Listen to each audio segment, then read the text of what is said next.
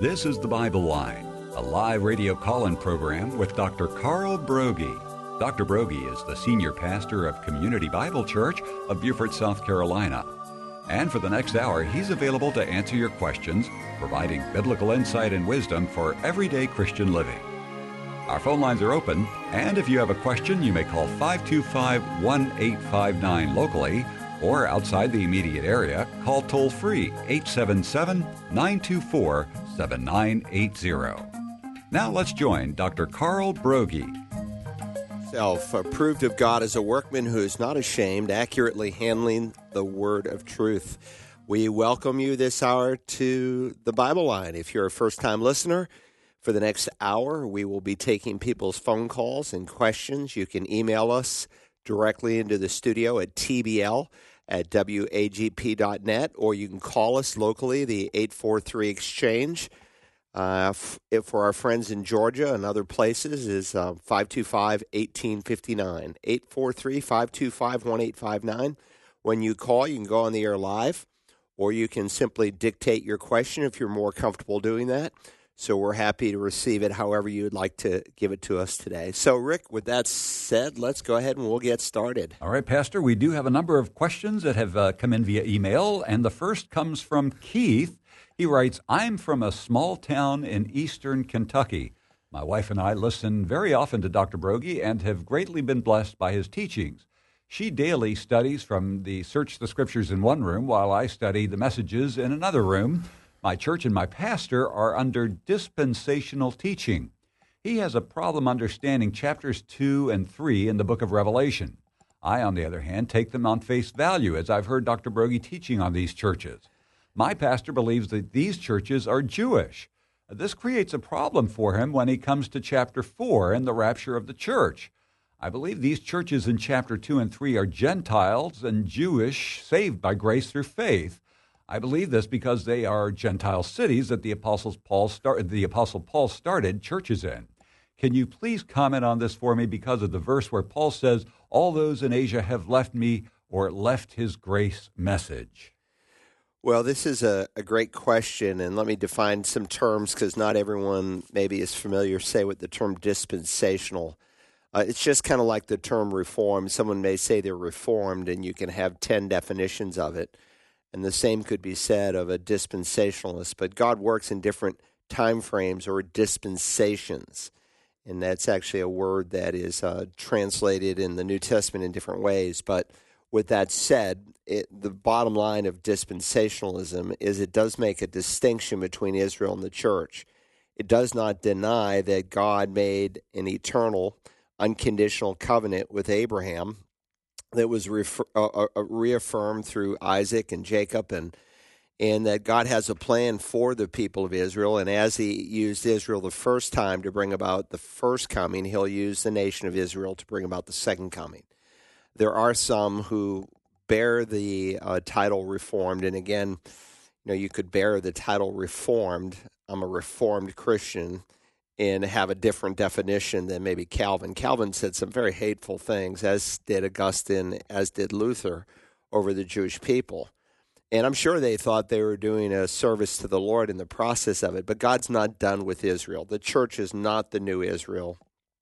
God's prophetic plan will be completed through Israel. And one of the reasons so many Christians are asleep is because they don't see the significance of Israel. When you've got guys like John Piper and others who say, well, Israel's no different than Uganda, that creates a real problem, and it puts Christians asleep.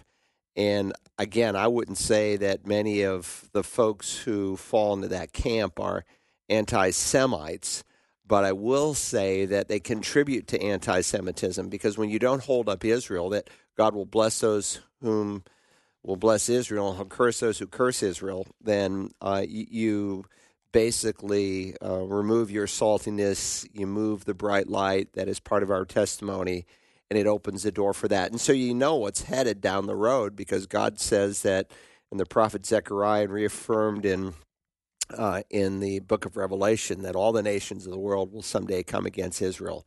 And we see that growing anti-Semitic movement across, especially Western Europe, but throughout the world today. So there's a distinction. So when you come to Revelation 2 and 3, you find basically Christ speaking to 7 churches. And of course, there's an outline given in the book of Revelation itself in the opening chapter, because the Lord said, therefore write the things which you have seen. That's chapter 1. And so he writes of this picture of this glorified Christ and the things which are. And so he writes of 7 churches that are in existence during John's lifetime. John is the oldest of all the apostles and lives the longest, so to speak, and then he dies as of old age as a prisoner on the Isle of Patmos. I've been to the Isle of Patmos. I've been to the cave where John supposedly wrote the book of Revelation and lived during that time. But it's a desolate place, Patmos, and it was kind of like a large prison camp that the Roman government used. And so it's on the Isle of Patmos. He tells us in the first chapter that he writes the Revelation. He's really given the revelation. It's not revelations. There's no such book. It's a single revelation given by Christ ultimately to John the Apostle. And then he says, write about the things after these things. And so the after these things section of the Revelation begins in chapter 4 and verse 1. So what's the nature of these 7 churches? They are real historical churches that were functioning in the first century. And so I'm not sure why your pastor would argue that they are Jewish. Most people don't say that, not even those who have a shaky view of the Revelation. There are some in the Reformed camp that Revelation just says too much to them. It says too much about the Jews. And so they make it all historical. They say everything in the book of Revelation happened before 70 A.D., with the exception of chapters, say, 19 and 20. And even there, they spiritualize. They wouldn't spiritualize the literal physical second coming of Christ, but the coming kingdom, they would. With that said, these 7 churches are real historical churches, and when you study them, they're comprised of both Jews and Gentiles. Take Ephesus, the first church mentioned. Jesus says this plainly. He says, to the angel, or you might say to the pastor. The word angel can refer to a literal angel, or it can refer to a literal human being. The word angelos just means a messenger. So there are people in the New Testament who are called angels, like John the Baptist is called an angel. His disciples are called angeloi, angels, and that they were messengers. And so angels, literal angels, don't pastor churches, but people, messengers, do. And he writes first to the church at Ephesus. Well, what do we know about Ephesus? Well, it was one of the most prominent cities in Asia Minor, and it had a long reputation, and overall a pretty good reputation. It's a very positive letter, the letter to the Ephesians that Paul writes. And, of course, Paul spent 3 years in the city of Ephesus. He spent more time in the city of Ephesus than any single place during his entire ministry. And in Acts 19, he makes this statement, all who lived in Asia heard the word of the Lord, both Jews and Greeks. So he's in Ephesus, and because of his ministry in Ephesus, and Ephesus was kind of like a hub, like if you wanted to reach Marietta, Georgia, or some of the cities around Atlanta, you might go to Atlanta, and Atlanta is the hub, and then people move out from the hub to those surrounding cities. Well, they moved from Ephesus to the surrounding cities across Asia Minor. And, of course, that section was largely Jewish, and, largely Gentile, with Jews there. And so, clearly, the church at Ephesus, when you read Acts, it's mainly Gentiles, though there are Jews. And he speaks of the fact that God removed the dividing wall between Jew and Greek and made us one people. That in the body of Christ, there's neither Jew nor Greek, there's neither slave nor free, male nor female. We all share the same benefits, the same spiritual blessings, in spite of your background or your economic status or race or anything else. God treats us as one. The next church, the church at Smyrna, And to the angel of the church in Smyrna write, the first and the last, who was dead and has come to life, says this, I know your tribulation and your poverty, but you are rich, in the blasphemy by those who say they are Jews and are not, but are a synagogue of Satan. So some argue, again, it's very much a minority view, that he's speaking to Jewish Christians because of the use of the term synagogue. But if you read verses 8 and 9 carefully that I just read, he uses both the word church and the word synagogue when he addresses the people in Smyrna. If he had meant just Jews, he would have said to the synagogue in Smyrna. But at this point, of course, the Christians aren't really even meeting in synagogues. They're meeting in homes and other places. For the most part, they had been ostracized from the synagogue, and their initial witness to Jewish people who were open to Jesus had been finished. So he does make mention here, I know the blasphemy by those who say they are Jews and are not.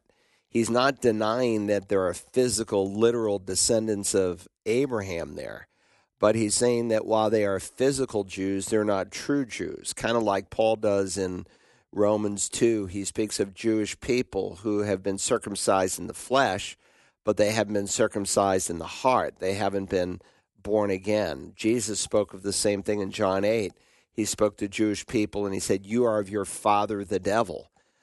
They claimed to be children of God because they were descendants of Abraham. And Jesus' argument was, if you were really true descendants of Abraham, you'd do the deeds of Abraham. You'd show that you were converted, but you're not. You're still of your father, the devil, and you do his deeds, and he's a murderer from the beginning.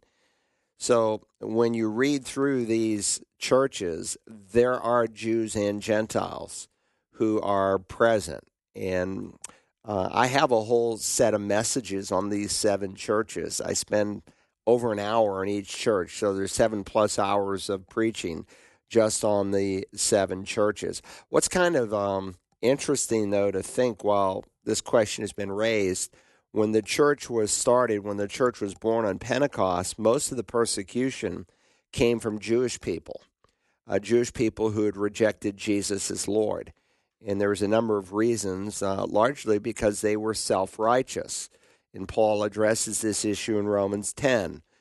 They sought to establish a righteousness of their own rather than that righteousness that God gives as a gift by his grace. And that's why Jesus could say it's not those who are well that need a doctor, but those who are sick. I didn't come to save the righteous, people who think they're okay. I came to call sinners to repentance. But when the church was born, the persecution, even more than the Roman government initially, it came from the Jewish people. But as the church progressed, the centuries went through, sadly, Christians became persecutors of Jews. And so the term Christian was almost synonymous with Jew hater. And of course, a lot that was done by those who say they were Christians were not true Christians.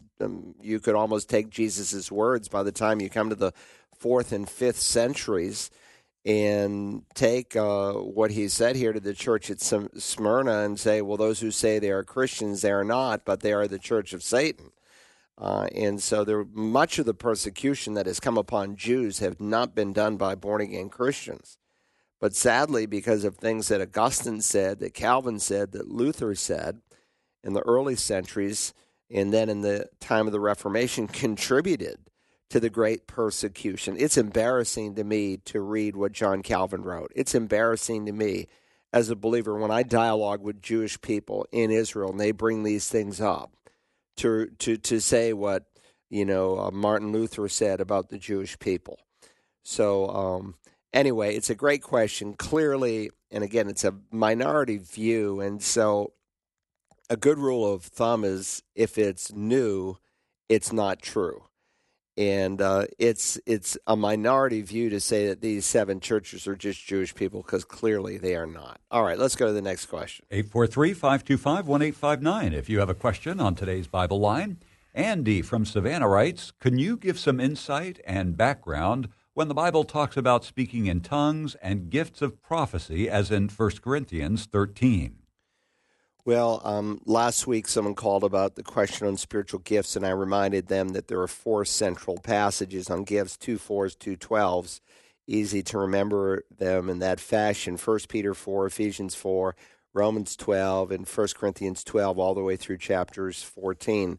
And so this subject now concerning spiritual gifts, or literally the spirituals, I don't want you to be unaware or ignorant. And then he goes on and he begins to spell it out. The sad thing with the Corinthians is they had placed a lot of emphasis on some of the sign gifts when they needed to put their emphasis on the non-sign gifts. And in placing the emphasis on some of the sign gifts, like tongues and interpretation of tongues, you're dismissing the importance of the other gifts. And so Paul will give this argument that the body, the human body, as well as the body of Christ, is not one member but many.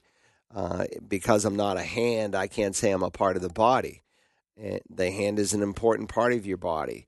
You say it's maybe not as important as the heart or the brain, but listen, you can't function without a hand. He says if the whole body were an eye, where would the hearing be? If the whole body were hearing, where would the sense of smell be?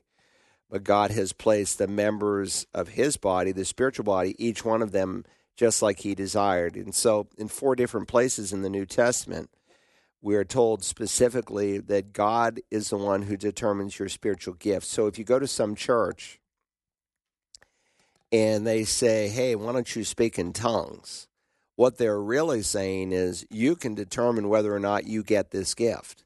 And that in and of itself should raise a red flag, because in 4 different places, including this chapter, the gifts are given as God wills. You don't decide, for even as the body is one and yet has many members, and all the members of the body, though they are many, are one body, so also is Christ. And so he is the one, in the verse that precedes that, one and the same Spirit works all these things, distributing to each one individually just as he wills. So just as the Spirit of God wills, Ephesians says Christ wills the gifts. Romans 12 says the Father decides the gifts. If there's an emphasis, I'd say it's probably on the Spirit of God. But again, you can't cut up the members of the Trinity. Like, who created the world? Well, the Father did. The Spirit did. Christ did. All 3 are affirmed with the creation of the world. Who gives gifts? All 3 members of the Godhead. Certainly the accent would be on the Spirit of God. But again, it's affirmed clearly in 4 different places. It's not determined by you. So when you go to a church and they're encouraging you to speak in tongues, one, they are saying you can determine whether or not, so let us help you to see if you can get this so-called spiritual gift. Now, this was a sign gift, and it was a miraculous gift, and it was clearly given at the start of the church like other gifts were. There are 4 sign gifts in the New Testament: the gift of tongues, the gift of interpretation of tongues, the gift of miracles, and the gift of healings. Now, God still does miracles, and God still heals. The question is, does he do it through the spiritual gift? And I would say no, and I have a handout on this. I think it's 10 or 11 pages long that this person might want to call Search the Scriptures and ask for. In fact, I have a whole course on the subject of spiritual gifts, where I walk through very carefully all 20 gifts listed in the New Testament, what they look like, how they function. But I have a special section dealing with sign gifts in the New Testament because there's so much confusion. And there are people who have milked the sign gifts basically to line their wallets and to make themselves rich.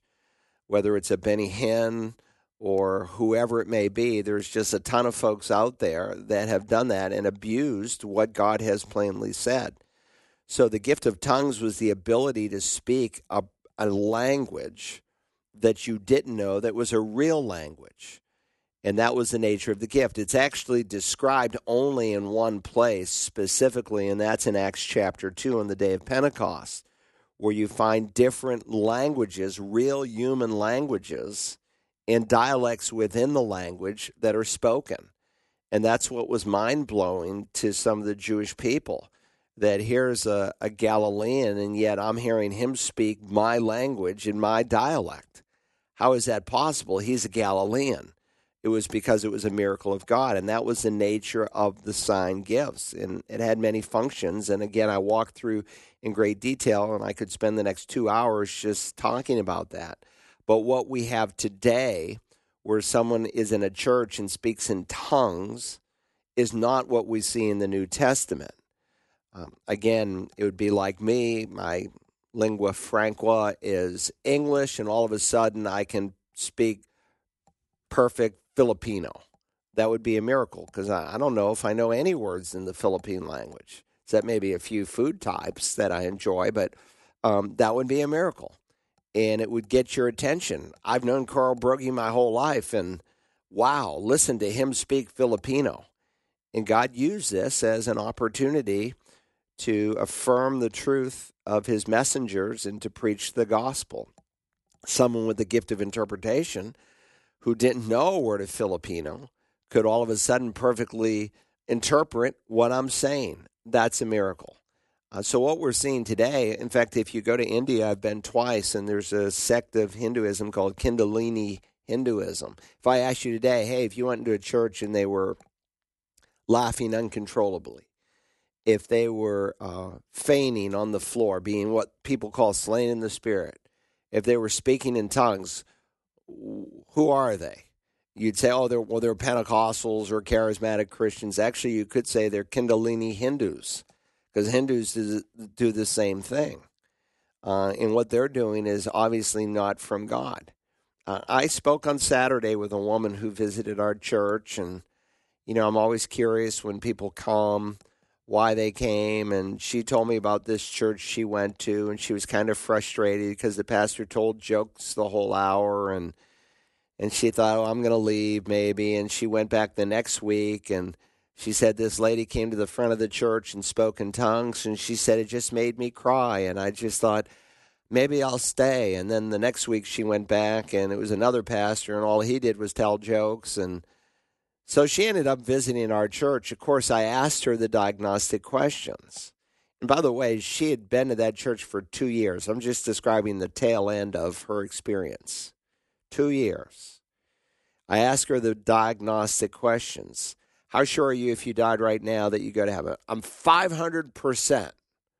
I've never had actually someone say 500% before. They usually say 100 or maybe negative 100. 500%. I said, well, can I ask you why you're 500%? She said, well, that's a good question. And she just went on and rambled about all the good things she had done, what a fine Christian mother and lady she was, and on and on and on and on and on. What did that tell me? It told me she was lost. But you know what the sad thing was? Is she attended that church for 2 years, and no one ever confronted her about the gospel. In fact, one of the reasons she stayed is because when she went to that church, she thought, I'd really kind of like to serve somewhere.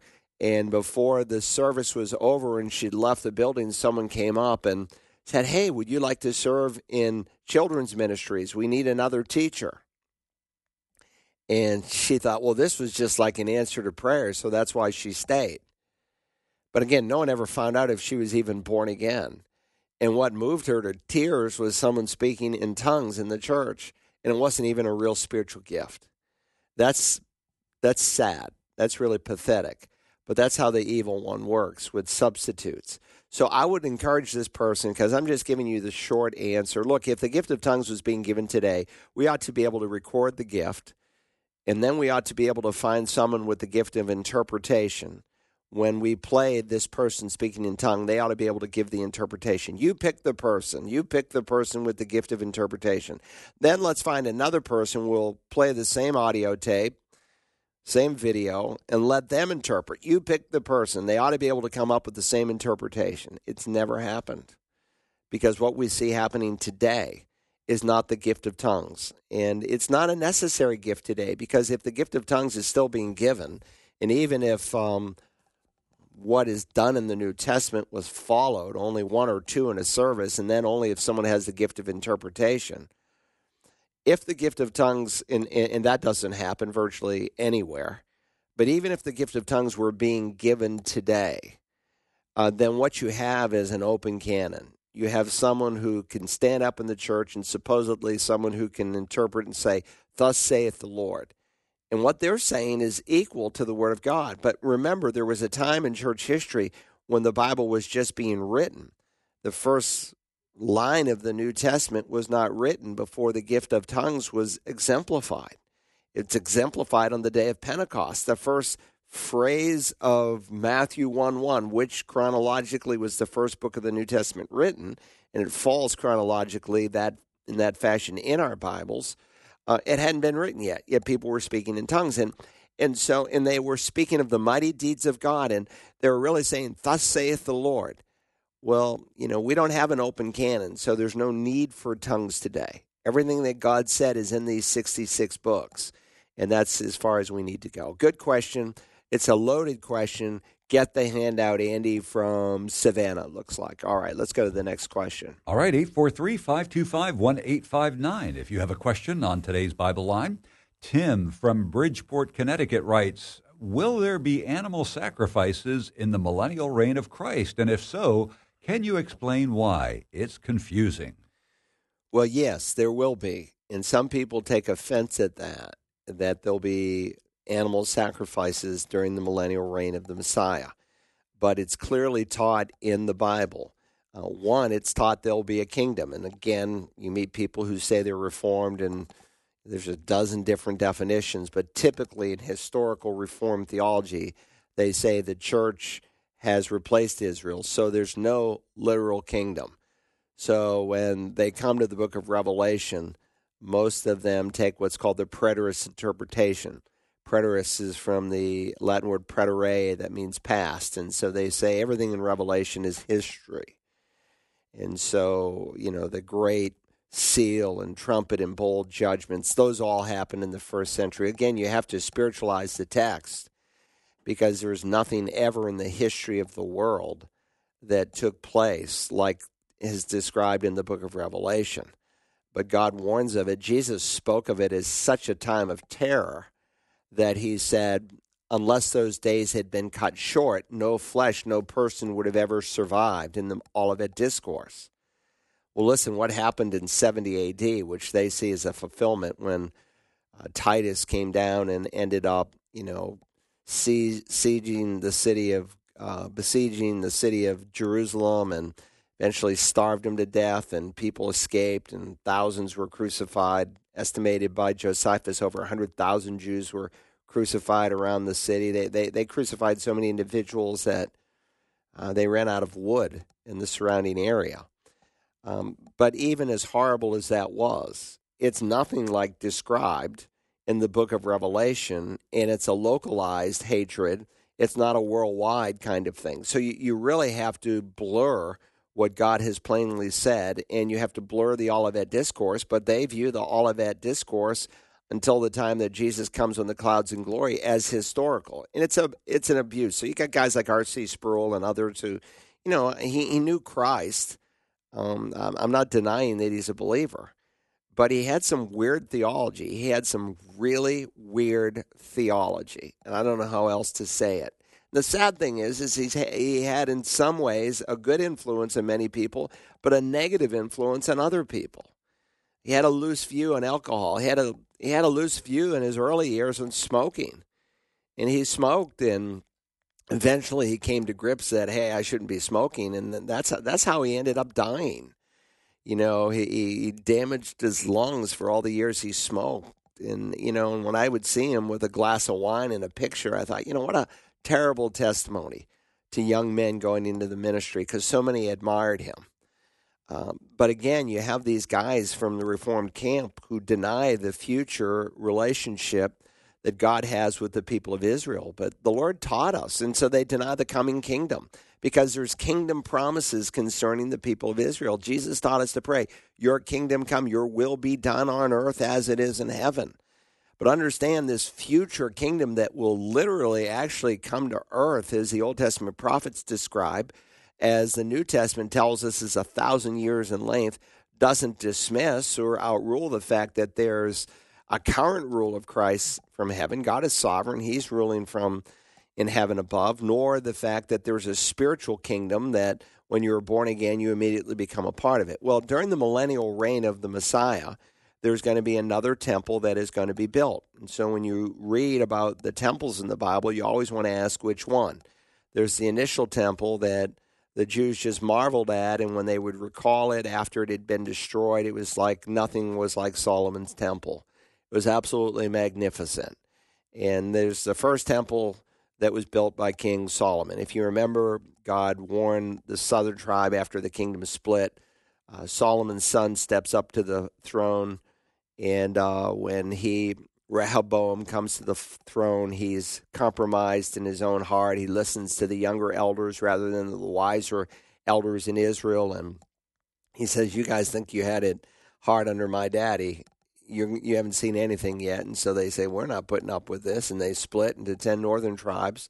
From there on, the 10 northern tribes are called Israel. The 2 southern tribes are called Judah.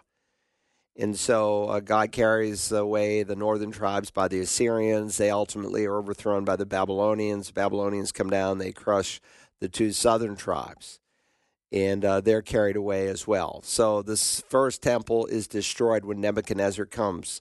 Then another fellow comes and he rebuilds the temple, Zerubbabel, and later on his temple is updated by King Herod. And King Herod did a magnificent job with the Temple Mount. He built this retaining wall all the way around it, and then he put this series of arches on this land that was hilly and made it all flat. And so when you look at a picture of Jerusalem today, you typically see the Dome of the Rock, and you see this large, about 37-acre surface. That's the Temple Mount that King Herod had built, and he changed the whole dynamic. Some would say, well, that was like a third temple, but probably better to call it the second temple because the second temple never closed, even during all of Herod's refurbishments, which were finished actually shortly before it was destroyed. So the plan that he had, they kept building and building and building and building and building, and then I think it was like 68 A.D., it was finished, and in 70 A.D., they crushed it. There's another temple that's going to be built. It's called the Tribulation Temple. And there are plans right now in Jerusalem. I brought people before when we go to Jerusalem. And by the way, God willing, we're going in May of 2022. If you're interested, we have, I think, room for 15 more people. You can go to searchthescriptures.org. And we go to the Temple Institute where you see all the plans. In fact, everything, every piece of a temple furniture has been reconstructed with the exception of the Ark of the Covenant, because the Jewish people say they know where it is. And the people at the Temple Institute say, we know right where it is. When we need it, we're going to get it. All the priestly garments, they practice outside of the city right now on how to do animal sacrifices. I've seen the blueprints for the temple that's going to be rebuilt there on top of the Temple Mount. It will happen. How do we know? Because God says it will. And, you know, again, you preached this 100 years ago, and Israel wasn't even a nation. People laughed at you. But God is fulfilling prophecy even as we speak in this day. And so that temple will be replaced with a new temple called the Millennial Temple. It's spoken of by 4 different prophets in the Old Testament. And so Ezekiel describes it. People say, well, he's describing an earlier temple. No, he's not. In fact, God is so specific, he gives the dimensions of it. And it's much larger, much bigger. It's like nothing we've ever seen before. And they're going to sacrifice animals. And again, the objection is, well, wait a minute. The writer of the Hebrews says there is a once-and-for-all sacrifice that's been made. But you read here in the for instance, I've just turned to Ezekiel chapter 45, and he's giving this detailed description of what is to be done and how the sacrifices are to be made and what they will look like. And what's kind of interesting is 3 different times in this chapter, he speaks of the fact that, for instance, in one sheep from each flock of 200 from the watering places of Israel for a grain offering, for a burnt offering, and for a peace offering, to make atonement for them, declares the Lord. In fact, throughout this chapter, he uses the word to make atonement. And so some of my Reformed friends get bent out of shape, and they say, well, wait a minute. The writer of the Hebrews says that the blood of Christ eliminated the need for the temple in Jerusalem. And it did. It did eliminate the need because of his once-and-for-all sacrifice. And the writer of the Hebrews very detailed and descriptively explains why there is no need for a temple in Jesus' day. He says, "For it is impossible for the blood of bulls and goats to take away sins." Therefore, when he comes into the world, he says, "Sacrifice and offering you have not desired, but a body you have prepared for me." He's talking about the Messiah, how he would incarnate himself in human flesh. "In whole burnt offerings and sacrifices for sin you've taken no pleasure." Then I said, here's the Messiah speaking, "Behold, I have come," quoting the Old Testament, "in the scroll of the book that's written of me, to do your will, O God." And so after saying above, sacrifices and offerings and whole burnt offerings and sacrifices for sin you have not desired nor have taken any pleasure in, then he said, "Behold, I have come to do your will." He takes away the first in order to establish the second. And so he makes it very clear that Jesus, by his once and for all sacrifice, paid for sin. And so they say, then, how can you say there's going to be a coming millennial temple? Because God says there will be. And again, unless you say God's done with Israel and you spiritualize the scripture, then you have to write it away. Well, you say, how can he say that these things will make atonement? Well, understand that the word atonement, you need to look at it in its contextual meaning. Read Leviticus 4. 5 different times in that chapter, if I remember correctly, Moses says that this sacrifice will make atonement, make atonement, make atonement, make atonement. Well, wait a minute. We just read that the blood of bulls and goats can never take away sin. They can't. They can't take away sin. But making atonement is not the same as taking away sin. There's a huge difference. And so people, dismiss Ezekiel and say, well, he's speaking of another temple, or this just doesn't apply, and because he uses the words make atonement. Well, so did Moses. And the Bible plainly affirms the blood of bulls and goats can never take away sin. But the term make atonement is not speaking in reference to Christ's sacrifice. It's speaking of the fact that the altar will be cleansed, or this piece of furniture will be cleansed. And that's what's in view. Well, why are we even going to have this temple? Well, why do we have the Lord's Supper? I mean, what we do at the Lord's Supper is we remember what Jesus did, but it's already been done because we want to remember. And he wants us to remember, and he wants to burn into our thinking constantly, like Paul, who carried about in his own body the death of Christ, and he doesn't ever, ever want us to forget. And during the millennial reign, there will be 2 groups of people that will be present. People who are in glorified, resurrected bodies, who had been raptured prior to the tribulation, and there will be people who will enter the millennial reign of Christ who are saved during the tribulation in their natural bodies. And yes, during the time of the millennial reign of Messiah, the curse will be lifted off of the creation in some sense, such that the baby can play next to the cobra's nest, that the lion will lay down with the wolf and the lamb, and they'll not fight and be enemies of one another. That's never happened. Some, like a famous popular book written on heaven says, well, that's heaven. No, that's not heaven. He later describes in Isaiah a new heaven and a new earth, just like the Revelation does in Revelation 21:1. No, he's describing the millennial reign of the Messiah. That has yet to take place. There's so many things that have yet to take place that will begin to unfold at the second coming of the Lord Jesus. And so when the curse is lifted off, those who enter in their natural bodies will be able to have families and children and grandchildren. And if you live only to be 100 years, it meant you came under the judgment of God. People will live like the full 1,000 years. How many kids could you have in a 1,000-year period, and grandkids? And the earth will be populated. And even with Christ on the earth, not everyone who is born during the time of the tribulation period will be believers. They will have to make decisions. My children are not Christians because I am. God has children, as many as received him. To them he gave the right to be called a child of God. He has no grandchildren. Each of our children have to personally decide for Jesus. So one of the functions of the millennial temple will be to picture what Jesus did. It will be a very vivid picture. I did a sermon some years ago, and it was on the sacrifice of Abraham with Isaac. And a man came up to me, he said, that was just mind-blowing. It's like it was all right there I said, yeah, I called it a dress rehearsal for what Jesus was going to do on Golgotha. And by the way, Jesus died on Mount Moriah, on a section of Mount Moriah, on the peak of Mount Moriah that we refer to as Golgotha. Not by accident that all of this transpired on Mount Moriah, but it was all there. Every single stitch of what God would later describe was fulfilled. Well, we were out in the desert in Israel, and we came across the Messianic Jews who had reconstructed the tabernacle.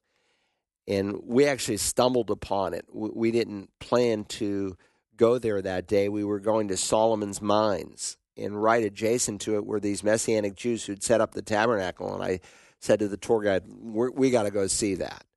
And it was a perfect replica. In fact, some of the Orthodox Jews thought it was blasphemous and that they would reconstruct the tabernacle. And so they came down and they measured every square inch. It was perfect. It was a perfect replica.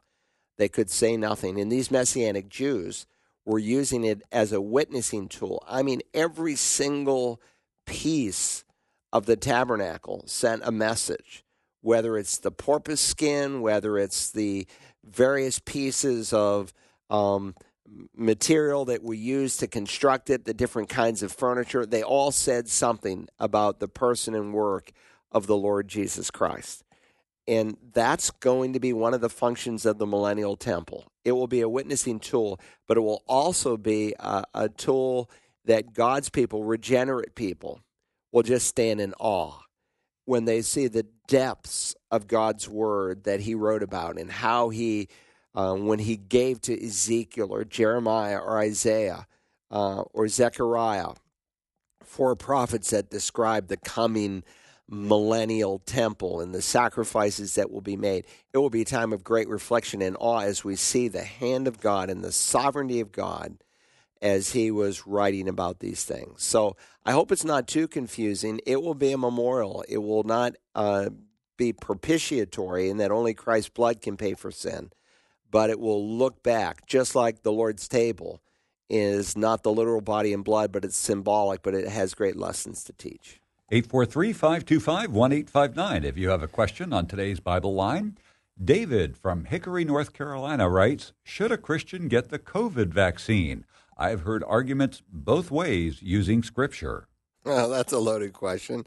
You know, you take a position, oh, he mustn't be saved. He thinks you should get it the shot, or he's not very spiritual. He doesn't think much about the temple of the Holy Spirit because he didn't get the shot. And so it's a really loaded, divided question. Let each man be convinced in his own mind. So this is not a moral issue per se. It's a personal issue that you have to decide on based on what you think God wants you to do.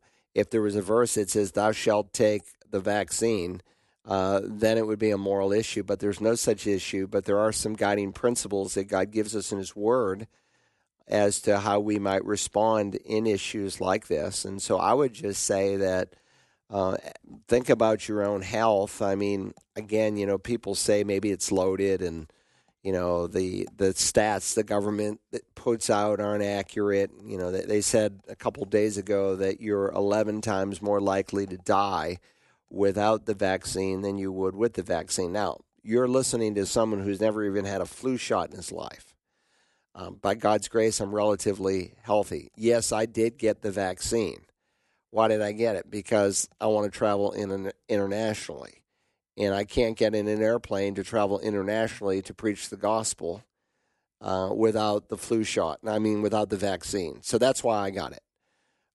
With that said, you need to ask yourself, should you get it?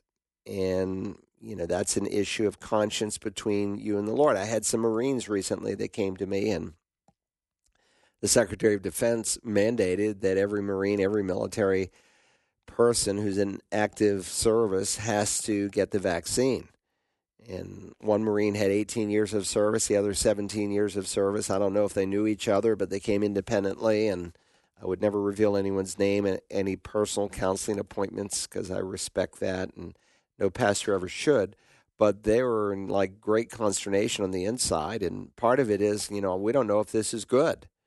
Well, I think in the short run, maybe it's generally proven that it's safe. I mean, we've never had a sample group of 200 million people who've been jabbed.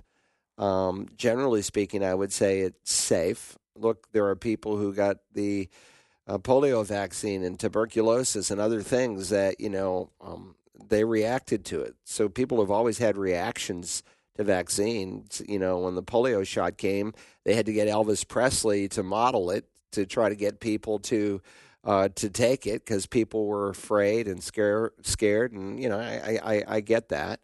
People say, well, what about the long run? And I said to him, well, all the folks in Israel have gotten plugged.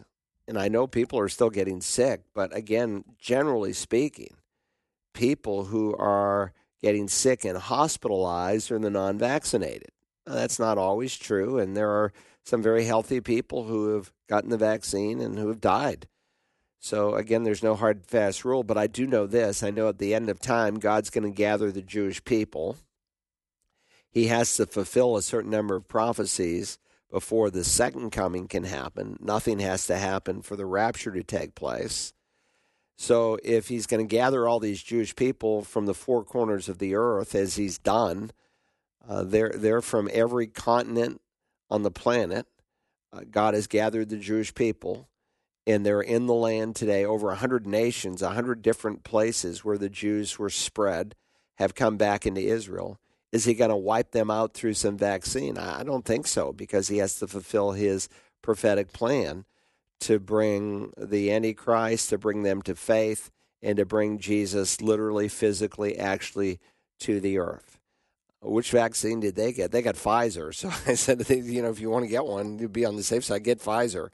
But I reminded these two Marines, I said, this is a big issue. And at first, the Secretary of Defense said you have I think till December 31st or something, and with the caveat that if a local colonel or general or whoever is over you says, I want it done in this time frame, then you have to respond to that. And so the first Marine came in and said, we have 90 days according to the local authority. And though I'm not sure I fall under him in terms of the vaccine rule, or some guy up in Jacksonville, and the other said, no, it's 72 hours. And so I said, well, there's certainly the stewardship issue. If you're going to be dismissed from the Marine Corps and lose your retirement, that's a big issue you want to consider. Now, your retirement is nothing if God doesn't want you to take it. But that is a stewardship issue. But I reminded him, too, I said, look, when you signed up to the Marine Corps and you raised your right hand to defend this nation and the Constitution of the United States, you agreed to fall under a different set of rules. So I said, I can understand it. I have two sons who are Marines and Marine officers, and so I can understand where they're coming from. They're trying to create a cohesive fighting unit. And I said, look, for the sake of argument, if someone has COVID and they're sicker, which is what the government argues statistically, because they haven't been vaccinated, are you going to leave that Marine behind? Of course not. You're going to drag them on your back. You're going to do whatever it takes. So they're looking at it from a fighting vantage point that we don't want to be weak. We want to be as strong as we can, and the shot would enable us to do that. And so I understand that. And I said, again, you're not from a purely political point of view, I don't like what our president is doing. I'm disgusted by it. Where he's mandating people, where he's changed his tune. But they both have, president and vice president.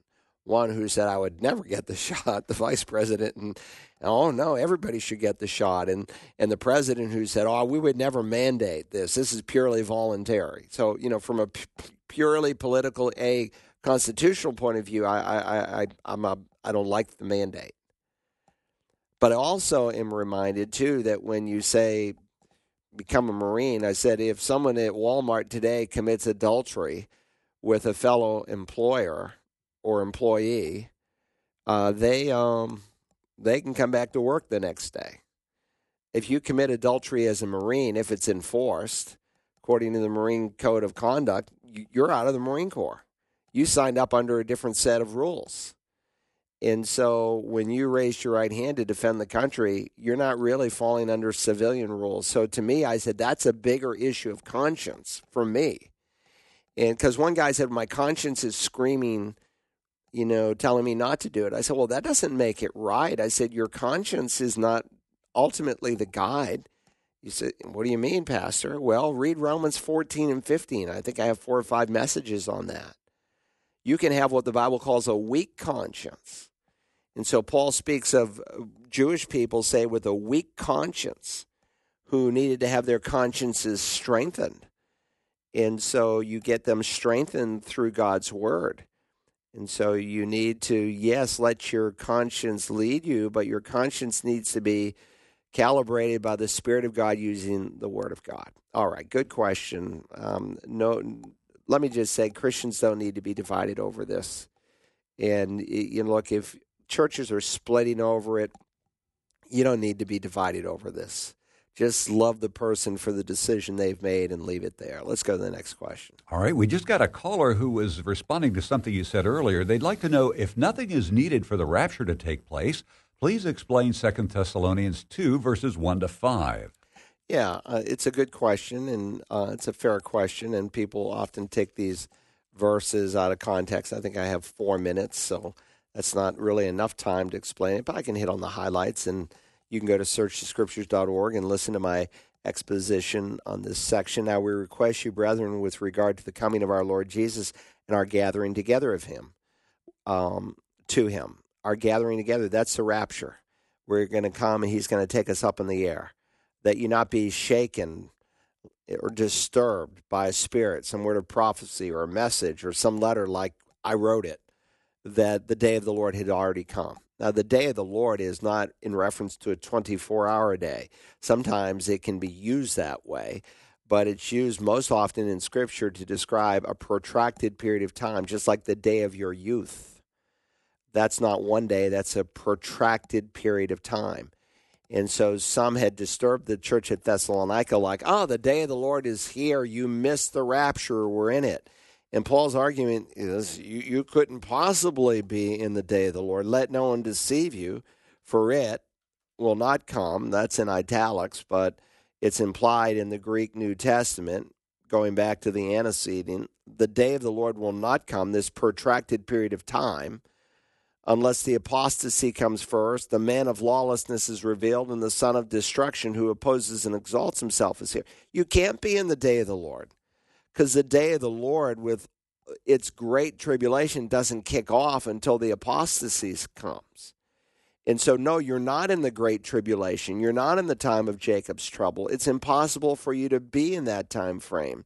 So someone had deceived you like you missed the gathering together, and now we're in the day of the Lord. That's impossible because the signs that have to be fulfilled for the day of the Lord that lead to the second coming haven't even begun. So we've always had apostasy, but there is the apostasy of all apostasies that he'll describe a few verses later, where men, because they reject the love of the truth so as to be saved, God will descend upon them a deluding influence so that they will believe what's false. So you'll have all these people who say they are Christians, the rapture happens, and because of their love for sin and their lack of response, God will send a judgment on them. They won't have a chance to believe. They will believe what's false. The only people who come to faith after the church is removed are people who've never heard the gospel before in power and in clarity. So that's the short answer, but I would direct you to searchthescriptures.org, and I spent an hour just on these verses, and I'll go through every single phrase very, very carefully, but I hope that will get you started. Anyway, that's all the time we have for today, for today's Bible Line. We're so glad you can join us, and if you have questions, you can always go to searchthescriptures.org, hit one of the drop-down menus, and click on Ask Dr. Berge a Question. Questions come in from all over the country, foreign countries, but when we answer your question, we will email you and say, hey, your question was answered today, and you can listen to the audio file even if you're not here to listen to it. We always give preference to live callers. I know I had some problems with our phone system. I hope it was fixed, Rick. In either case, when you call live, we'll answer your question immediately that day. Thanks for being with us. God bless you as you walk with Christ.